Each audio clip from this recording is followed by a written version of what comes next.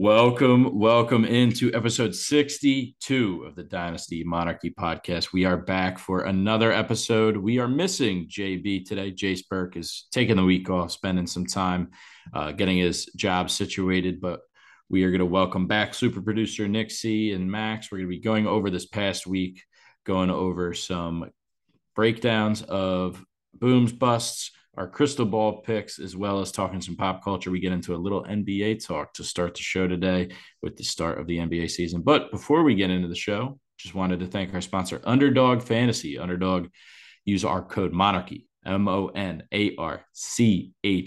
Get a $100 deposit match in bonus cash if you use our code Monarchy, MONARCHY. Follow us on Twitter at Dynasty Monarchy over there. Jason, super producer Nixie are pumping out great content. Wanted to thank you all for listening, and let's go. Why, hello there, my fellow kings and queens. Welcome to the Dynasty Monarchy podcast, where you will learn how to rule over your Dynasty League for years to come. Now, allow me to introduce you to your hosts, Max, Peter, and Jace.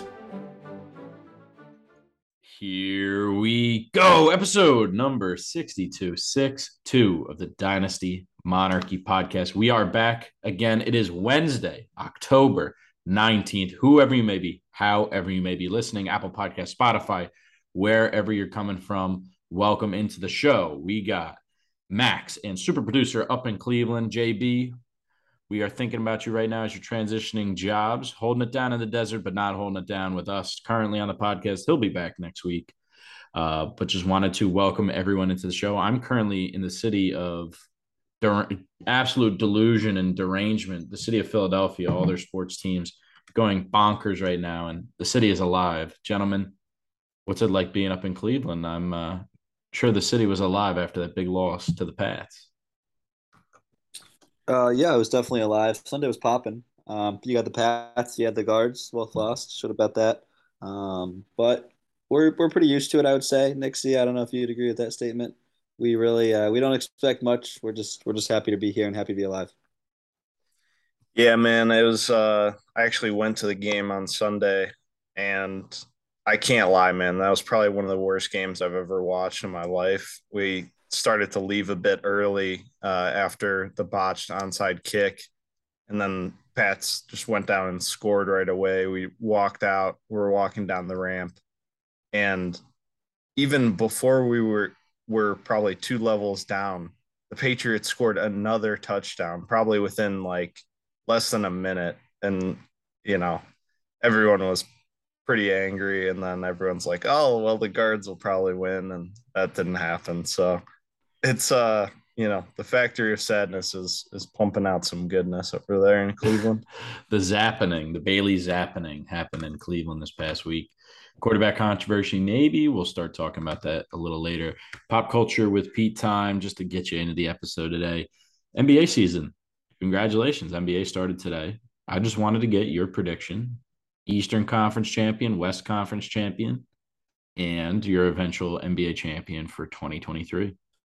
All right, I guess I'll kick us off. I don't know. Maybe it's because I work for him. Maybe it's because I'm from Cleveland. I'm going with the Cavs, man. I really think they have a good team. I Brownie mean, points at work. no, I don't even think anyone from work really listens. But I mean, Garland, he was an all-star. Donovan Mitchell's been an all-star every year. Mobley is so talented. Jared Allen was an all-star. Karis LeVert, Kevin Love off the bench. I mean, the team's deep. Okoro, they're really good. They're hungry too. So I'm gonna go with the Cavs out of the East and out of the West. I don't know. You can't pick against.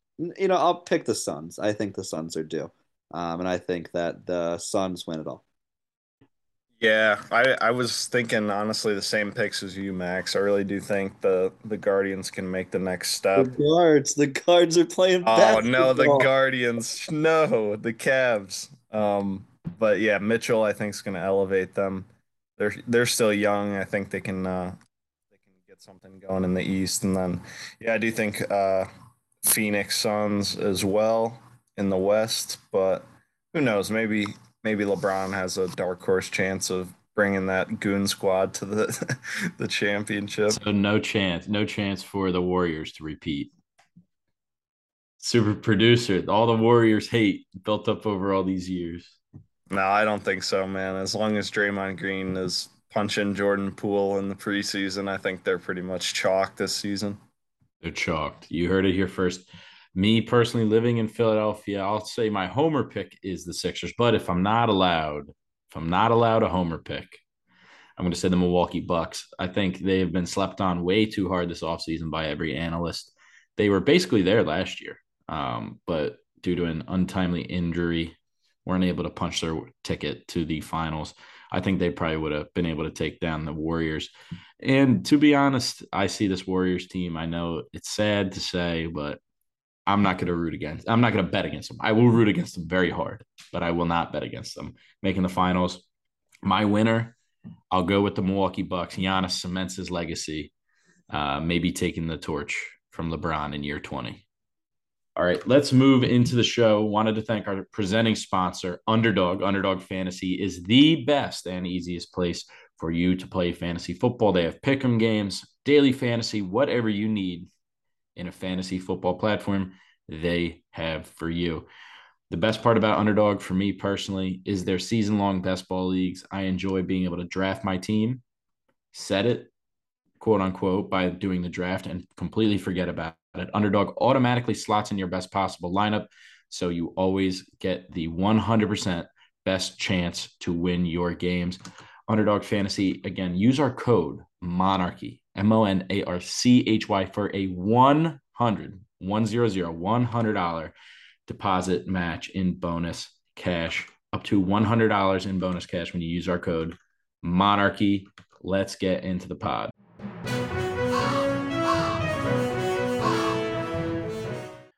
Such a shame that Jace isn't here. One of his boys looks like he's going to be out the next couple of weeks. I heard there was a potential scare for a season-long injury here, but Marquise Brown is out multiple weeks with that foot injury. Obviously, Robbie Anderson was traded the other day after his altercation on the sideline.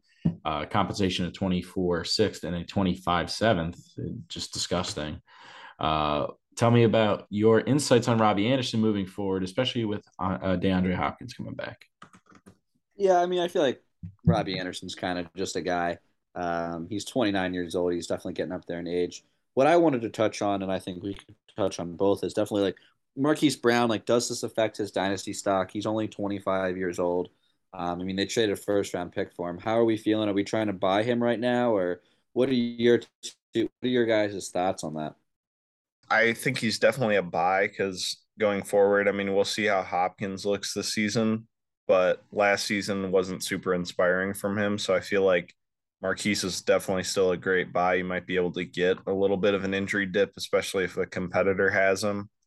You know, we've talked about those windows with the competitors. You can maybe get a good discount. But yeah, I mean, I would try to buy him. Probably not going to be able to get him from a guy like Jace that's rebuilding and has him. But yeah, I do think he's a good asset moving forward. Yeah, I think that he's going to be very interesting to see when he comes back. So whenever he decides to come back after that injury, he's not a plug start. Like this week, DeAndre Hopkins, he's going to be a plug start. I haven't seen him play this year. I haven't seen him play, after this whole controversy. I don't care. He's floating right into the lineup. If, Devontae Adams gets hurt and goes out for an extended period of time and comes back, he's a plug start. Marquise Brown, especially with all the uncertainty in this offense, is not going to be a plug start for your team. He's going to be somebody that you got to sit and wait and evaluate and see it on the field and see it get proven on the field before he is deserving to get back in that starting lineup for me. I know Jace might say something different, but I wish he was here to defend his boy right now. Yeah, right. I mean, I think that Jace, obviously, he's not going to sell him. No, like, rebuilder's going to sell him because he's so young. You're not going to sell at the low. But if there's a competitor, and Marquise Brown's put up some great weeks, and I'm sure he's led a lot of teams to be a competitor, just by himself. I think he was wide receiver 6 in PPR before this week, which is phenomenal. But a competitor, I think you could get him at a really good value and then plug him in next year. I mean, I agree that he's not going to be a plug and play right when he gets back, whether it's 6 weeks, whatever it is. But a competitor is going to be hurt and missing a guy like that. So I would definitely be trying to go out and buy him. I think I'd pay a 23 first for him for sure. 23 first. Yeah, 23 first. Back end, front end. I mean, I'm not paying like 106 plus, but I'll pay up to 107. Okay, up to 107. I had another trade. Would you guys do Sutton for Marquise Brown straight up if you're Um, trying to get Marquise Brown? If you're a competitor, I mean, I'd rather have Sutton just because he's going to put up numbers. But Right. I mean, in a dynasty format, Marquise is two in years our older, so I'd probably rather yeah, have Marquise. in our dynasty window where everybody's competing and rebuilding at the same time, and there's endless amount of players to plug in your lineup, so it's really just in a vacuum. I'd probably rather have Sutton, but barely. I think it's going to be very interesting. We're going to move into our next piece of news right now, actually, because it relates. Russell Wilson having an MRI on his hamstring now. I believe it's his hamstring. Then he had the shoulder problems. I don't know if this is a pile of excuses for poor play on the field or if it's, real. And there's actually some serious injury slash issues for him at the current moment. What's your opinion on Russell Wilson, all these offensive pieces out there in Denver? And if we want to just barely touch on this for 2 seconds, why is Latavius Murray getting the ball? Dude, I don't even know. I mean, I was up by in my redraft. I'm in a work league. I was up by 7 points. The guy had Melvin Gordon. I was like, well, we'll probably find the end zone. We'll get some catches. Like, GG's. 3 carries for 8 yards. The guy was sitting on the sidelines pouting. Like, he must have done something wrong because Latavius Murray is not like that much better than him, especially when they just signed him. So Melvin Gordon, that's tough to be a redraft owner of him because I think Yep. he's in the doghouse, and I don't think his value's nearly going to go up ever again. But getting back to like those pieces, basically Sutton and Judy and even Russ, um, I could speak for JB. JB, I know when you're listening, we still believe in these guys. Russ looked like I want to say it. I won't First swear. quarter Russ. First quarter Russ threw for 100 yards. Yeah, and I was like, wow, I got his over at 225. I was like, oh, this is simple, right? No, he put up 15 yards in the second half, but Ugh, I, that's I Zach believe Wilson numbers. it is. From the Jet fan, that's Zach Wilson numbers. Yeah, I too genuinely believe in Sutton and Judy. I mean, Sutton's 27, he's going into his prime. Judy's like 23 years old. I believe more in Sutton just because he's more of a target hog. I think once Russ can figure it out, honestly, when they go back and they watch that film, the pass game is working now. They tried to run the ball, and that just wasn't working. So let Russ cook, get him healthy, get a couple weeks. And I think if you look at their schedule for wide receivers, Sutton and Judy's, I know they have the Jets this week. But like from weeks 9 to like 16, it's all very, very favorable matchups in the green. So I'd be trying to go out and buy him if I'm a competitor. If I'm a rebuilder, you obviously can't sell him after last night just because the value is too low. We want to talk about something pretty cool. I was listening to Uncle Colin today. I know how the city of Cleveland feels about Colin Coward, but I was listening to him and he came with a mad scientist kind of trade today. And I want to get both your opinions on this. He said things aren't working out in Arizona the way that they'd like. They want a plug and play guy that doesn't have to work, or that will work hard and figure out the offense and get things going. Arizona has Kyler Murray, who really doesn't want to work. They want a guy who will work. Denver just needs a guy who's going to figure it out and not overthink and not overwork too hard and just run that offense correctly. He said a straight swap for Russ and Kyler. Do you think that either team would agree to that? Both have contracts that they can't get out of now. I mean, it's not bad.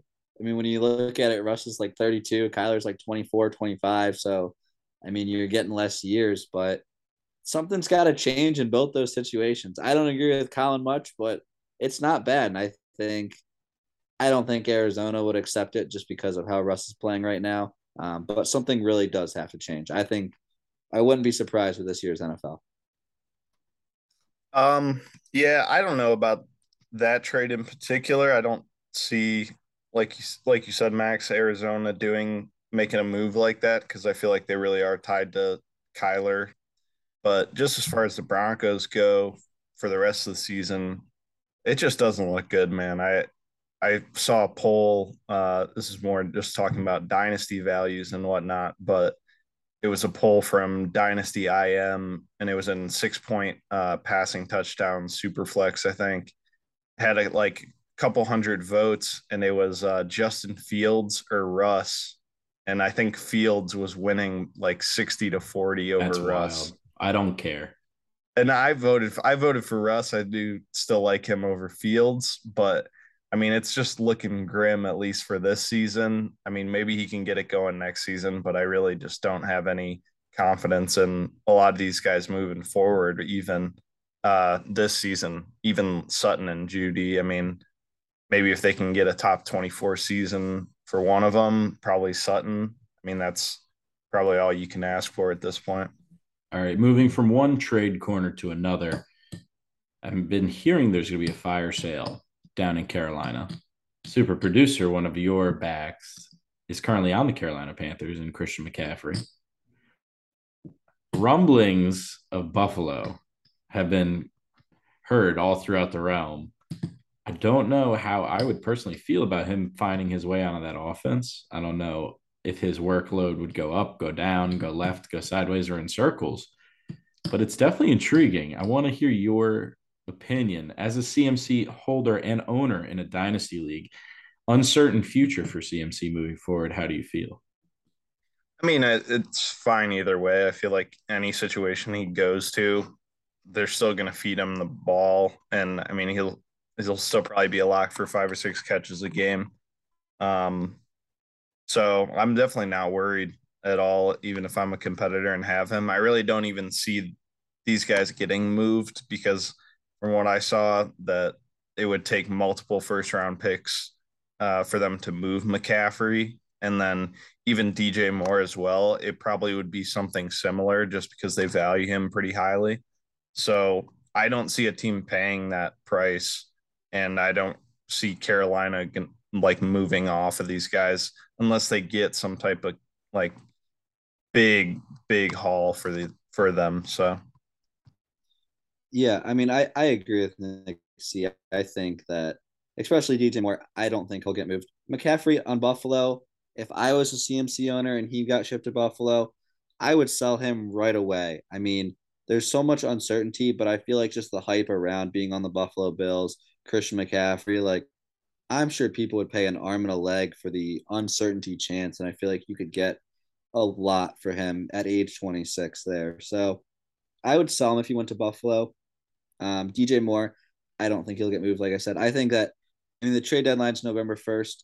I think that if a wide receiver is going to get moved, it's going to be like a lower tier wide receiver, someone that's not as high quality as DJ Moore, I would say. All right, let's move into some notable booms and busts from this past week. All right, taking a look here. I'm just got some of these guys pulled up really quick. One person in particular I really want to talk about, and I know Max and Super Producer both probably watched the game in their almost entirety. I know Super Producer left at some point, but I want to talk about Ramondre with the fact the Patriots, I think they're going to stick with Bailey Zappi. I really do. I 100% do think that they're going to stick with Bailey Zappi post Mac Jones coming back. We've seen Ramondre take this lion's share of the workload with some injuries in that backfield. 25 points this week, 19 points last week, 12 points, 20 points. So he's been an elite level back. He's currently the RB9 on the season. Is Ramondre a, let's say, top 24 dynasty asset, in your opinion, at the running back position? Solely at the running back position, because we have a 24-year-old 6-foot running back that is putting up double digits every single week. He's been really, really solid. Yeah, I'd put him at top 24. I mean, once you get down to those 20s, even late teens, it's tough to put people. But it just that system, it fluctuates so quickly. We've seen Damian Harris, LeGarrette Blount. I mean, these guys, James White, they turn over year after year. But what he's doing is really impressive. And I do think they'll stick with Zappi as well, Peter. yeah, I think Ramondre is definitely a top 24 dynasty RB, but the thing to note is Damian Harris has missed, I think, with a hamstring injury or something like that. So who knows what that looks like when he moves forward, even though when Harris was playing, Stevenson was starting to take over the role, even with Harris in the backfield there. I do have him in one league that I'm trying to rebuild, but somehow my I mean, my team is bad, but somehow I'm 5-1 in this league. But I have Stevenson, and I'm trying to ship him for any 23 first that I can, honestly, because I think this is the window where you could probably get a pick like that. And if it's any, I would take any first round pick, honestly. 112. Yeah, 100% in 23 for sure. All right. So we're kind of honing in on the value of Ramondre Stevenson here. If you've been kind of zoning in and out, I think it's extremely interesting given his upcoming schedule. Let me just pull it up for 2 seconds. His upcoming schedule is Bears, Jets, Colts, Jets, Vikings, Bills, and then here we go in the fantasy playoffs where I don't see an intimidating defense really anywhere in the fantasy playoffs for him. We have Raiders, who are they're decent. Bengals, who are that defense is decent. And Miami, whose defense has been horrible against the running back this year so far. I think he might be a league winner if he's able to keep that role. If he's able to keep that role, and let's say you're a competitor, and you're able to find him for maybe a second in your league for some reason, nobody's biting. Guy really wants to panic sell. He might be a league winner candidate down the stretch here if he's able to keep that line share workload, and if you're flexing him. If you're keeping him in the flex, and again, I want to reiterate this for a lot of people out there, wide receivers are insanely inconsistent. And on a week-to-week basis, where the fantasy playoffs is one loss and you're out, you want to be able to flex running backs as much as you can that have consistent workloads, especially in the fantasy playoffs. And to have a lineup like that for his playoff schedule, I think creates a lot of positive sum outcomes where he's going to either meet expectations or surpass them. I really don't see him going below like 7 or 6 points if he's going to be the lion's share workload running back in those games. And that's going to create positive outcomes if you're able to flex him in your fantasy lineups in those playoffs. So just keep an eye out on his value. And if he's going to keep that starting job, is he worth a second round pick for me? If I'm a competitor and I'm really pushing my chips in, is he worth the chance? I think 100% at this point. Is he worth that first round pick in 23?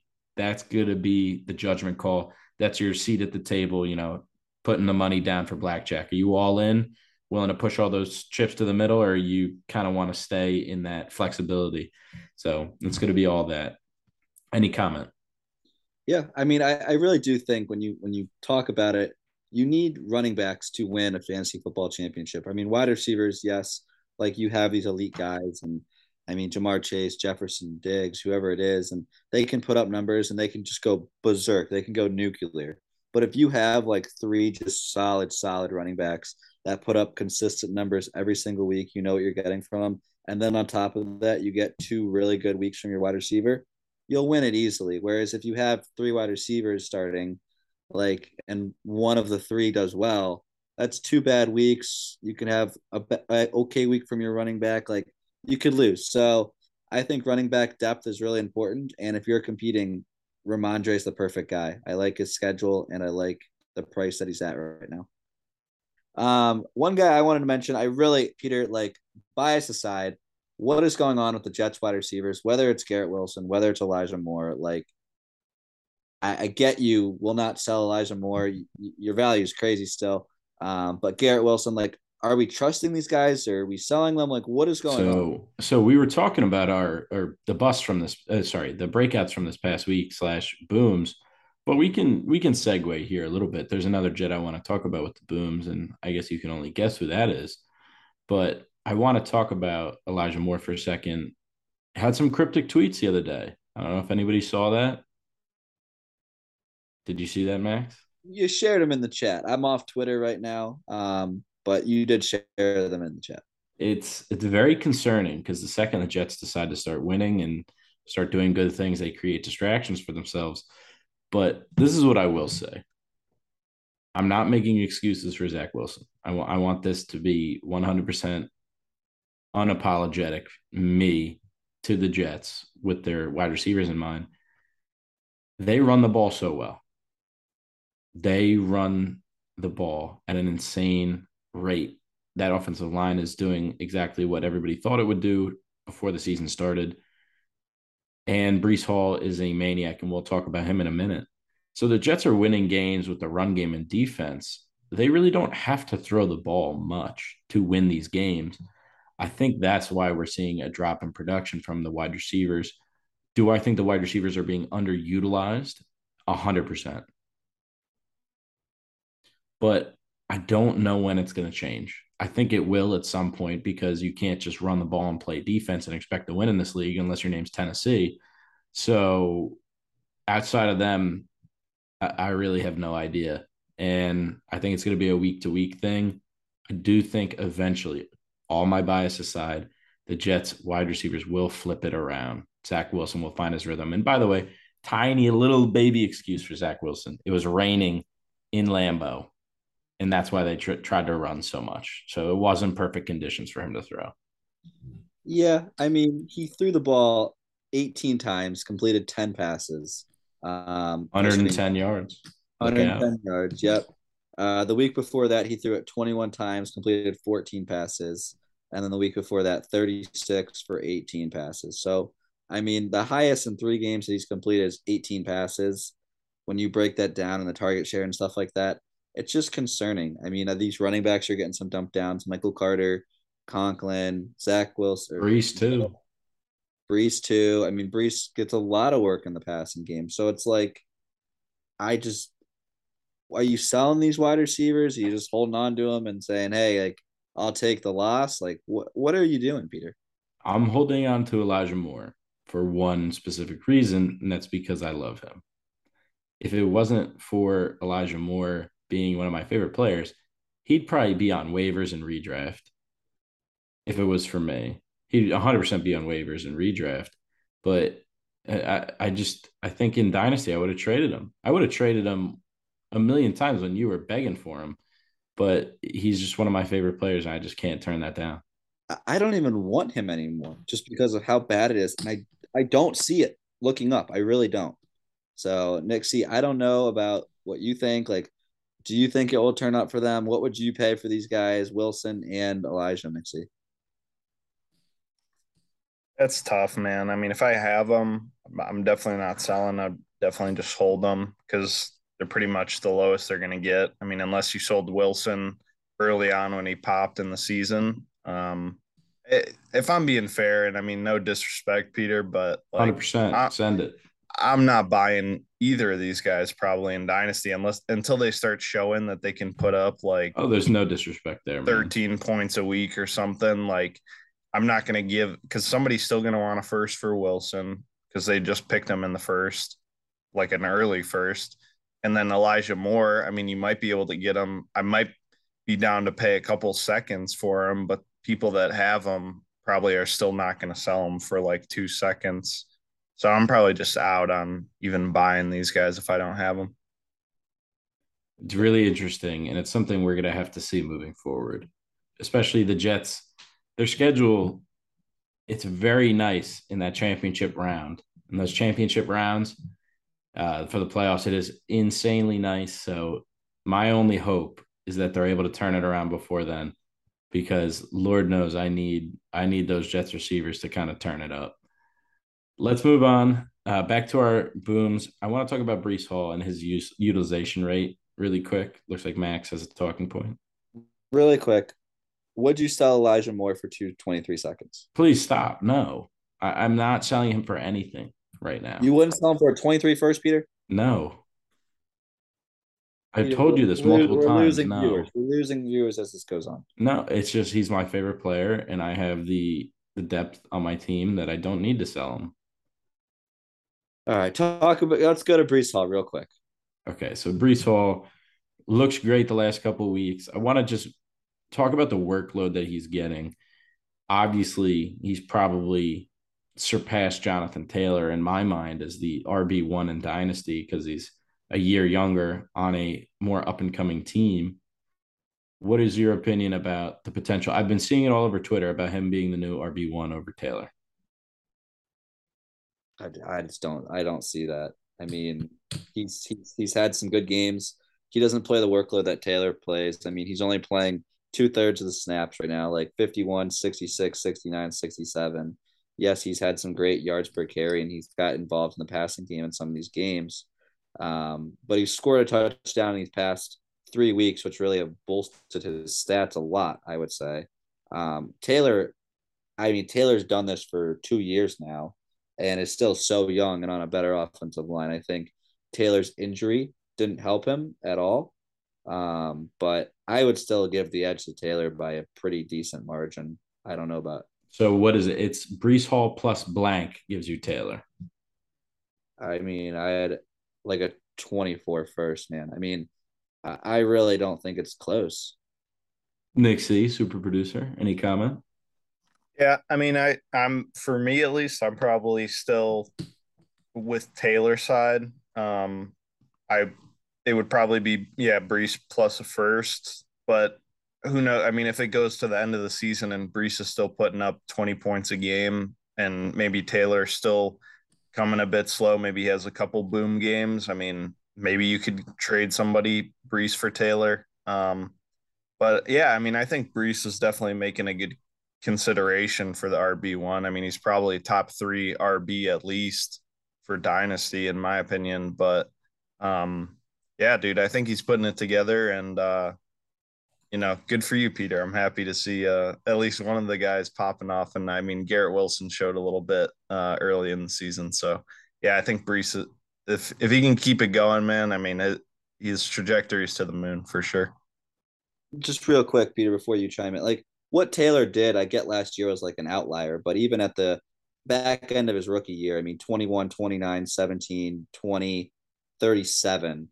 And then he goes into his sophomore year and puts up 30, 30, 16, 20, 33, 21, 51.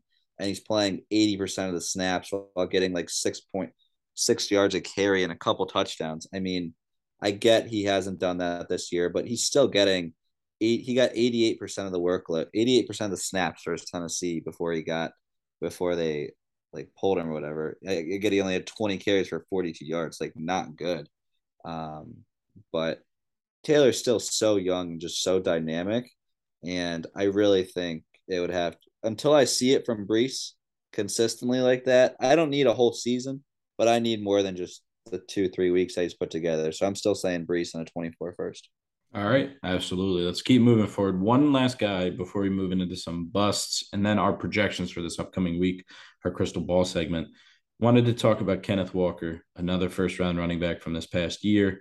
Finally gets the lion's share of the workloads. He's only seeing the field 69% of the time. Nice. But I did want to mention 18 points this past week in half point PPR, 14 points the week prior where he kind of came into the game. What is our dynasty value on Kenneth Walker? I feel like when he was drafted, it wasn't the sexy pick. It was, I didn't get Brees. I didn't get one of the top 4 receivers.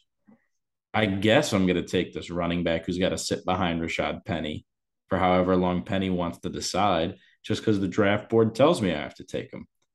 We find a quote unquote fortunate injury for him and his career trajectory in Rashad Penny going out for the year. And we see immediate production. I wanted to get some comments on where his dynasty value sits right now. I think I could start us off here. 21 carries, 97 yards. That's great. He did have a 34-yard run. So, I mean, obviously you can't subtract those and stuff like that.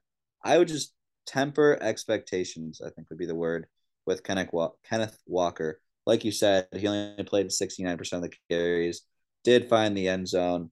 But I don't think, I don't know. It's tough. Their schedule's not nice. They're not a team. I mean, yes, they somehow beat Arizona, but Arizona's not good. I don't see them like winning a lot of games, Seattle. I just don't. They can put up the points. Geno Smith can sling the ball, but I think, honestly, if I had Kenneth Walker, I'd be looking to sell him right now. If I could get a 23 first plus, easily. Like you said, it wasn't a sexy pick going into this rookie draft. So, I mean, people who have him are definitely excited about this.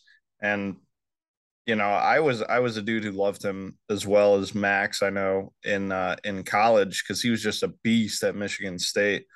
So I think I mean, he's probably arguably a top 15 dynasty running back, in my opinion, just from how the landscape looks right now. And only imagine if Seattle just they come out and just stink the rest of the season, don't win many games.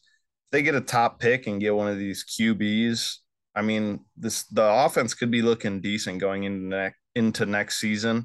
They probably don't bring Penny back because I think he was on a 1-year deal, and who knows, it could be looking up for Kenneth Walker moving forward. So not only do they have their own first round pick, they also have the Broncos, which is a top 7 pick currently.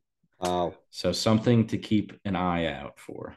Real quick here. Like when we look at these running backs, I mean, you got Taylor, you got Javonte, you got like Swift, but then it gets to these old guys. I mean, Saquon's up there in age, Christian McCaffrey, Nick Chubb, Joe Mixon, Austin Eckler, Dalvin Cook, Alvin Kamara, Derrick Henry. We're about to see this new wave of running back. And if Kenneth Walker can continue it, I think it would be great to see. I really do. Great insights there on our booms from this past week. Let's take a look at a couple busts. I wanted to start off with your boy Max, your boy Max, comma DK. Sorry, I'm trying to get the proper English out there for the people at home. DK did not have a great week. Just wanted you to touch base on all the DK believers out there. Yeah, absolutely. I mean, 24 years old. We're not panicking. He still had 7 targets, only caught 2 of them. The thing with DK is he can really turn any play into a touchdown. Even last year versus Arizona, he only had 5 targets for 58 or 5 catches for 58 yards. And then he had 4 catches for 31 yards. And then the year before that, versus Arizona, he had 2 catches for 23 yards and 3 catches for 46. So I think we're finding the trend here. He doesn't really play well versus Arizona, which is, he plays them twice a year. It stinks. He plays them again week 9 at Arizona this time. So I don't know. DK is a very special, talented athlete. He could take one of the house, but just doesn't play well versus Arizona. So I'm not really reading too much into it. I like Max said, I mean, the Cardinals, I didn't really realize that, but they kind of locked DK down. And I think it's more so that Kenneth Walker had a pretty big game. So we'll see if that's the trend moving forward. Maybe if they stick to more run heavy, it could be concerning, but I still think DK's solid wide receiver too, at least. Yeah, everybody knows my hatred of DK. I wouldn't say it's a hatred anymore. I would say it's a disliking. This season, I think next season is his year. I think next year he has an incredible year. I don't know why, can't tell you why, but I think he's going to have that return to grace year next year and finishes like a top 12 option at the position. I feel like they might get a new quarterback, figure something out there. Him being such a bully can be a nice thing for a young rookie quarterback. But let's talk to somebody else that I love to hate. Mike Will. Max, any defense for your boy? No, I don't. Not this week. We knew that Surtain's a beast. He played Denver. Herbert didn't even look that good. How about that odds boost? You see that? No, you didn't. So there was an odds boost in DraftKings. It was Justin Herbert to throw a touchdown, minus 800. And they boosted it to plus 100, like one of those like give back, like spread the love events. Herbert didn't throw a tutty. That's crazy. But Herbert didn't play that well. Surtain just locked him down. I think Mike Willie, he has that big play potential. He is 27 years old. So in Dynasty, I really like DK 24, man. I mean, you can't get better than that. But Mike Willie 27. I think he's better as that number 2 option. So hopefully when Keenan comes back, I think Mike Willie can return to form and get going again. Yeah, that's a crazy, that odds boost is just nuts. And Herbert, I saw a stat. It's like he threw 57 times, and I think it was the most pass attempts thrown in a win without a touchdown. Yeah. I saw a stat. He's only had one other game in his whole career where he didn't throw a passing touchdown. Yeah, man. I mean, the odds makers were on They were some cheap cooking. fuel or something, bro. They're just up late at night with that one. Have you guys seen the what is he cooking parlay? It went crazy the other week. So some Jets fan every week creates a what was he cooking thing, and it's a picture of Thanos in front of like the stove cooking up something. And it's the craziest like legs that you'll ever see. It was like Garrett Wilson, 2 touchdowns, like this player over like alt yards, XYZ. And he hit it a couple of weeks ago. And it's every week somebody goes, what is he cooking? And every team's kind of adopted it. I'm surprised you guys haven't seen it. So there's always like a Browns one or, a Cardinals one or whatever team. So that's definitely like the what was he cooking? Like what were the odds makers cooking there? How much money they probably just stole from people. I mean, they'll give it back and then they'll just continue to take more money. Vegas wasn't built on winners, but that's crazy. It's insane. All right, let's move into our crystal ball picks this week. We're going to be looking for who's going to boom, who's going to bust, and I'm going to take a victory lap on my boom. Yeah, actually, before you take your victory lap, Peter, it's probably one of my least favorite things to do on the show, but I do want to give you props. That was a great pick. I think I thought you were a madman last week. I think you're a madman most weeks, but Peter, very good pick. Definitely build your what's the word I'm looking for, Credibility. Peter? Like your credibility. Thank you, Peter. As an accountant, I need that. Great pick. I'm proud of you. Let's hope you can continue. You know what, Max? All I've ever wanted was for you to be proud of me. So thank you so much for that. But no, I did pick the Jets defense to boom on a crazy one. I said they were going to have an insane game against the Packers up in Lambeau. So, you know what? I'll take the victory lap. I think they scored 22 points. So if that's not a boom for a waivered defense, I don't know what is. So that's my victory lap. That's all I'm going to say. Super producer, you're laughing. You're laughing over there. What's going on? No, I love it. That's a great pick, dude. And I'm just cheesing because Sauce Gardner was cheesing himself after the game and he was put on cheesing the cheese head. And, he's just a beast, bro. He's a top 5 cornerback, and I love every second of it. For those that don't know, super producer used to go to school with Sauce and is on a first name basis with him. Nick C and Sauce, they know each other. They party together all the time. So that's his boy. Right, Nick? Yeah, dude, 100%. He's I got him on speed dial, give him some props after that game, It's really good stuff. He hit you back? Yeah, of course, dude, all the time. Dude, he's got to fly you out to New York so he can do an ep in person. Yep, I was actually working on that. I didn't want to bring it up yet, but all right. Let's do our booms and busts for this upcoming week. It's our crystal ball section. We're going to take a look into the future and see who's going to boom, who's going to bust. I'll do my picks. Max, you can do your picks. And since Jace isn't here, super producer, would you mind doing his picks for him? All right. I will decide the order. It is me and then super producer doing Jace's picks, and then Max will snake it back around. Do we want to start boom or do we want to start bust? We're starting hot off that Jets pick, Peter. Let's do booms again. Let's see what you got. All right. What was he cooking? What was Pete cooking? All right. That Jets D pick, what was that? What was he cooking? Parlay. All right. Let's take a look. I got Josh Jacobs to boom this week. I know he's coming off that bye, but I want to look at his past 3 weeks. So against Tennessee, week 3, he had 30 receiving yards, 66 rushing yards, and 5 receptions. He had 12 points. Then he had that monster week against Denver for 32 points. And then finally last week against Kansas City, he had 27, make it 28 when you round up points. I think Josh Jacobs is the key to the Raiders at least putting up a competent offensive performance. Whether or not it's a win, I can't say. But I think him getting the workload that they need to establish the run so that the pass can work is of utmost importance. So we look at his matchup this week off a bye, well rested. It is the Houston Texans. I think that he's going to play at least 80% of the snaps. He's going to get at least 20 touches. Whether or not that translates to 100 yards, we'll see. But I think he finds his way into the end zone. fantasy, and the sleeper app's projecting him 14. I wouldn't be shocked if it moves into the 20s. Yeah, I mean, I think 100 yards, couple catches, and a touchdown.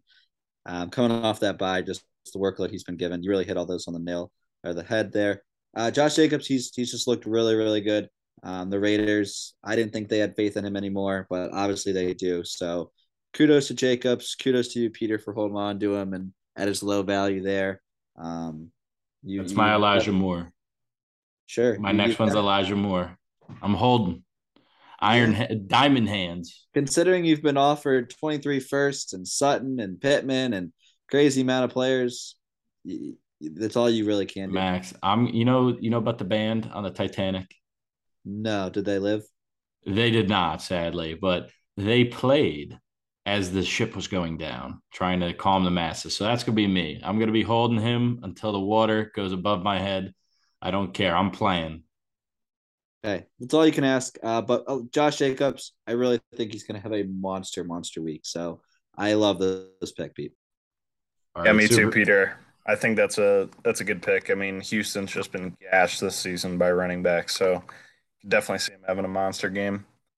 Yeah, so I'm gonna speak for Jace here. He sent some analysis in the chat. So Jace's boom is going to be Terry McLaurin this week versus Green Bay. It's a tough matchup, but he was saying that he thinks Heineke's just going to pepper him with targets. Wentz is out a handful of weeks. He had surgery on his hand. So it's going to be the Taylor Heineke show there.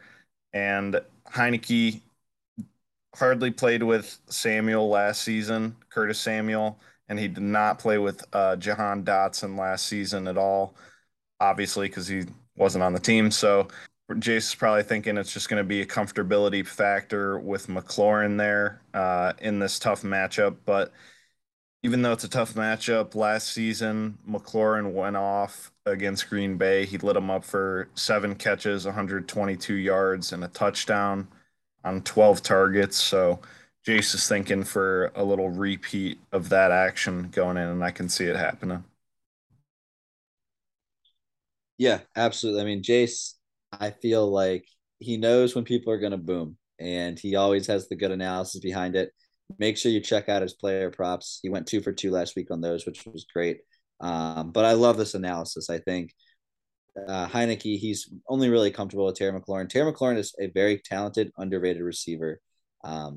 People forget about him. He's literally like DJ Moore, just a little less in the yards category. So I love me some scary Terry. I think he's a great value to go buy right now in Dynasty, though, for real. Terry Mack, what's the likelihood that they find out that they need a good quarterback to win games next year?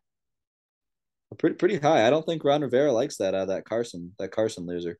Yeah, I think he might be destined backup forever after this year. But do you think that they find a way to draft a guy, get a veteran guy? From everything that I'm hearing, you know how that Aaron Rodgers deal is like not 4 years, it's 3 1-year deals. I've been hearing some mumblings on Twitter that he might want out. That would be huge for Terry. That would be a Devontae-esque role. It would be. I just don't see Aaron Rodgers in his late career in his last window. I think if he's going to go somewhere else, I don't think he gets the pick. I think he does have a little say. I don't think he's picking Washington now. Left hand up. We are the Commanders from everything I've been seeing online. That's a funny meme. All right, let's keep moving on. Max, your boom. Yeah. Honestly, I love Peters the most here. I'm pretty sad that Peter took that one. I'm also going to go with the running back this week. I think that it's just one of those weeks where they're going to boom. So I'm going to go with Joe Mixon. He had a pretty solid week last week. But this week, I think he's just due for a big week. He plays the Falcons at home. The Falcons have covered the spread every week. So I'm not really worried about it being a close game or a blowout. I really think Atlanta is an underrated team. I think they're going to make this a competitive game. I think Atlanta's strength is with A.J. Terrell and those cornerbacks. I think Joe Mixon will feast up on them. Jamar Chase, I think, could get clamped down. T. Higgins still battling that ankle injury. So I think they're going to have to rely on Mixon there at home. I think he could put up 15 to 20 points pretty easily and get a couple touchdowns. when I look at Mixon this week, this Bengals team is very intriguing because there's a lot of star players, but they're also super young. So you just don't know if the workload's going to be there constantly 24/7. Like these receivers, obviously, there's good weeks, there's bad weeks. That's the life of being a receiver in the NFL. But Joe Mixon hasn't been less than the standard for consistency this season in particular. I'm pulling his stats up really quick. Give me 2 seconds. So we've seen a start of the season that was completely inconsistent. Last 3 games that have been over 10 points. So he's not killing you, but he's not providing any upside where he's going to absolutely elevate your team to that next level and almost borderline guarantee a win, the way that Breece Hall, Saquon, these other elite backs have been able to do. So he's not winning you weeks, but he's not losing you weeks in particular. He's doing his job. And at the end of the day, if you can string together 14 points every single week in fantasy, you're going to finish as a top 12 running back. So I look at his matchup against Atlanta. I kind of agree with Max. I feel like it's now or never for him to kind of put that big game together. So it's either this week against Atlanta or week 9 against Carolina. And then after that, it's a lot of great, like at least good or great defenses coming up. And his fantasy playoffs is kind of a nightmare. Terrible, bro. It's bad. It's really a nightmare, his fantasy playoffs. So if I'm a fantasy owner and I see, 10, 14, and then potentially a boom here, I think that's a great window for you to sell, get a safer asset at running back that can potentially carry you in the fantasy playoffs. Just find those fantasy playoff matchups right now if you're an owner and trying to compete, because by the time those waivers roll around, the trades roll around later in the season, everybody's going to know. So be on top of it now. Absolutely. Right. Yeah, his fantasy schedule. I'm glad we brought that up because that is bad. His playoff schedule there. Moving into the bust category, I think this guy has been bust literally written all over him. You missed the window to sell high. We talk about it all the time. It's Clyde Edwards-Helaire. He's played over 50% of the snaps one time this year in 6 games. He's had over 10 carries one time as well. The only reason he was getting these fantasy points is because he caught 2 touchdowns the first game. He got a couple catches for some yards in the second game and then touchdown in the third, fourth game. These past 2 games, 9 carries, 15 yards, 9 carries, 33 yards, playing 42% of the snaps. This week he plays San Francisco at the 49ers. Their defense is honestly up there with Tampa for the rush defense. I want nothing to do with Clyde. I think that if you didn't sell him, you just have to hold him because everyone's going to look at what he's been doing these past couple weeks, 5-3. He's going to have a pretty bad game, I think, this week, and then a bye. And then the schedule's pretty average, if not hard after this. So I would be just holding Clyde. It stinks because you really probably could have gotten decent value for him those first couple weeks. But now I want nothing to do with him. Yeah, man, I'm totally on board with this, and that it's tough to see that touchdown regression happen for Clyde. But it was bound to happen. I mean, the dude's only playing 40% of the snaps, like you said. It's so terrible. It's so terrible. And I know Peter hates to hear every bit of this, but what can you do? I mean, you can't really expect much from a guy that's getting that little of a timeshare. Yeah, in particular, my big reasoning on Clyde and not trading him is my RB2 position wasn't 100% solid. And I want that to be adamant and clear for the audience. I have a lot of guys that are, stereotypical RB2s, but not workhorses. So I needed to take as many shots at a guy that can potentially be a breakout candidate. So I had Jacobs, Clyde, Sanders, et cetera. I had Penny, and then, Penny decided to have a great game and then just die. And you know what? I had a great deal for Penny lined up from Max. And I said no because Penny had a great week, and who would have thought the following week he'd be a sum zero value in fantasy moving forward. Penny and Goddard for Sutton, and I can't believe you turned it down. I turned it down because Penny put up 20 points the week before, and I needed my RB2 to be solved. So I don't, looking back on it now, should have I done it? Obviously, hindsight's 2020, but in the moment, I stick with my analysis and my decision. But we're not here to talk about Penny. We're here to talk about Clyde. Clyde has not been looking good. Again, I'm going to hold on to him.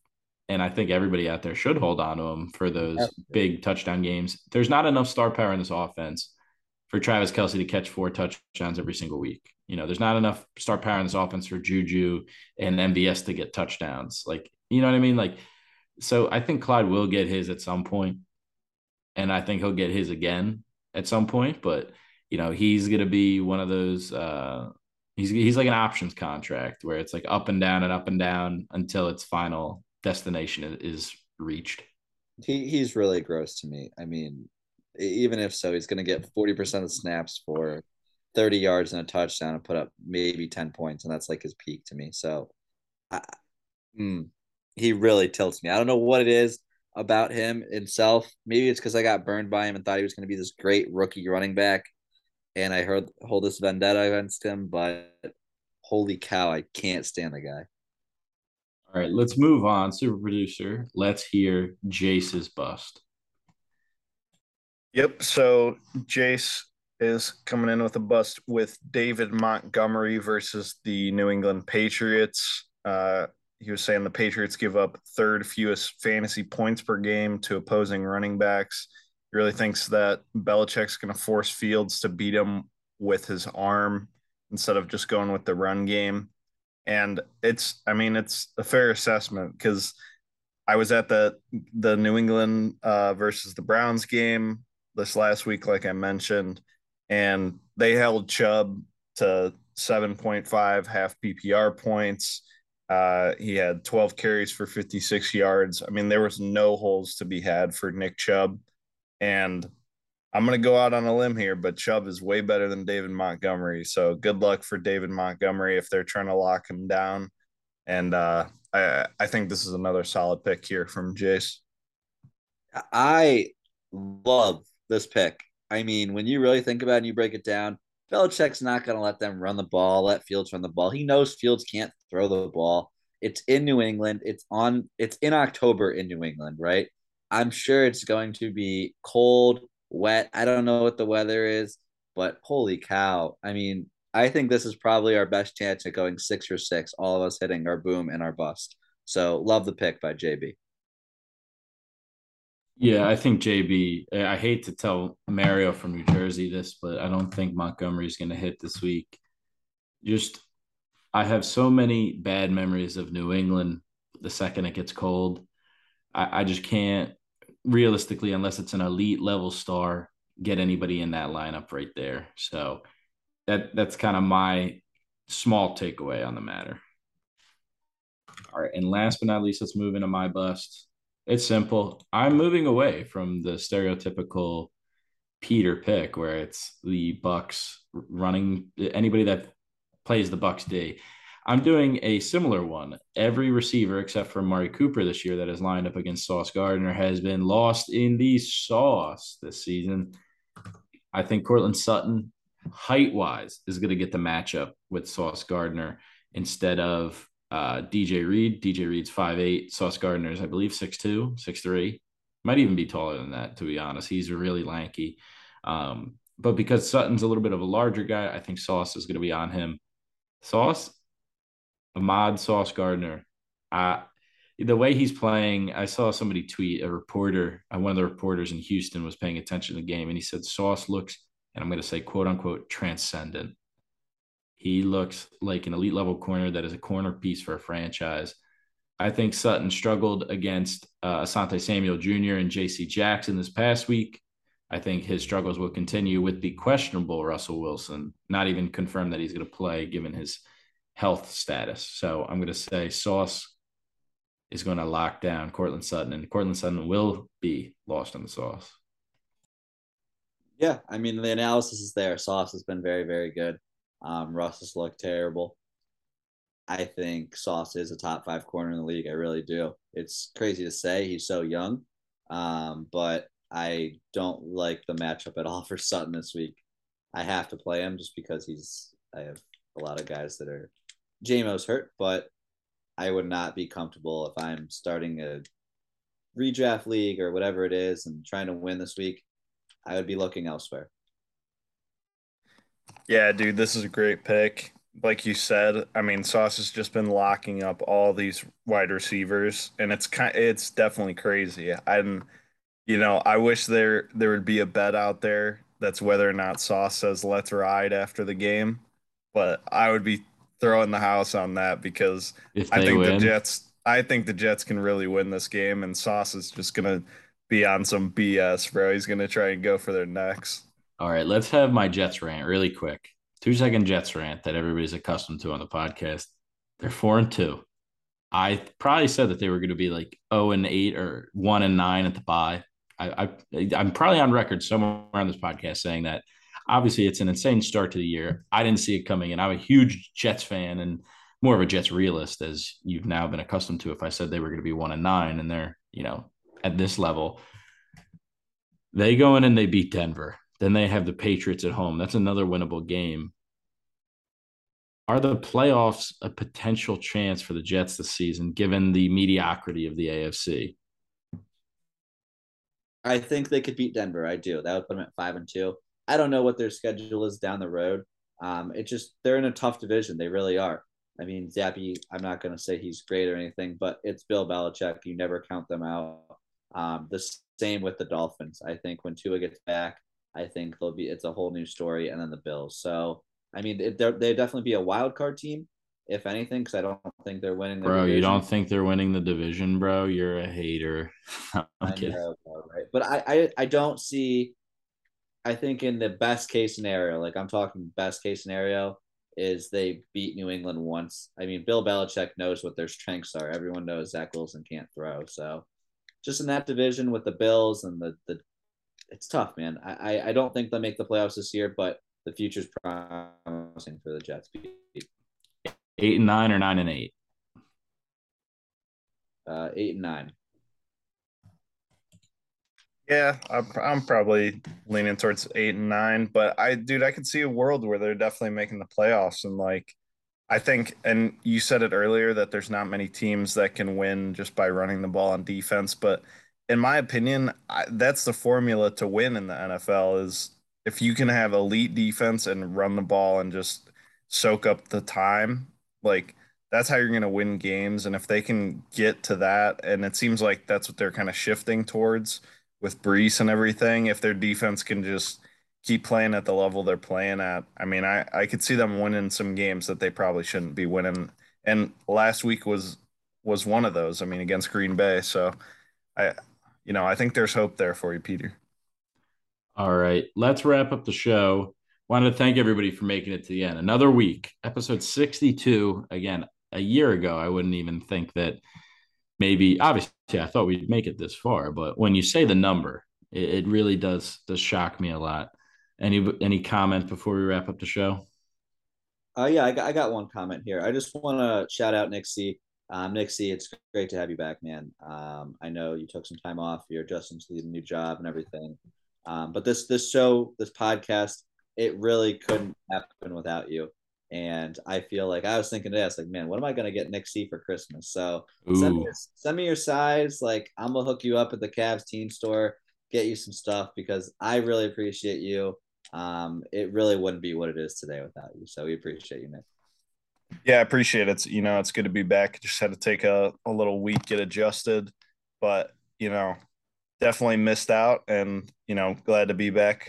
Couldn't keep me away for too long. That's what I was looking for there. But, I think it's a good week of football. I think we got some good picks, good analysis here. And I do have one statement. I don't think I'm going to watch the Browns game this week. I'm probably just going to watch the Red Zone channel. So who are they playing? They're playing who are they playing this week? Freaking That's how you know the season's over. The Ravens. Look, yeah, man, the Ravens. All you got to do, bro. You guys need to be 500 by the time Watson comes back. You're 500 by then, you have a chance to make the playoffs. True, maybe. They might. Their schedule's brutal. I mean, they got the Bucks, they got the Bills. I mean, they got the Dolphins. Hey, the Jags beat the Bills last year 7-6. So it's bad, man. It's bad. Yeah. All right. Wanted to thank everyone for making it to the end. Jace will be back next week. So if you're tuning in just for Jace, I'm offended, but he'll be back next week. So wanted to wish all of you out there another happy week of fantasy football, another week of football. It will go by quick. We're already 1/3 of the way through the season. 1 out of 3. Get ready, because in about 6 months, you're going to be on your couch wondering where the time went. So just appreciate football, appreciate what we got, and we will see you Saturday. We're either going to be recording a sports betting special or just posting our picks on Twitter. So stay tuned. Max, another win, 19-3 all time picking the spread. So follow him if you want to tail him. Who knows? Maybe he'll make some money. All right. Thanks for making it to the end, everybody. Subscribe on Apple Pod, Spotify, however you get your podcast. Follow us on Twitter at Dynasty Monarchy. Want to thank you for making it to the end. Peace out, everyone. Thank you for listening to the Dynasty Monarchy podcast. Fancy some fantasy advice? Tweet or DM at Dynasty Monarchy on Twitter. Until next time, farewell, my fellow kings and queens.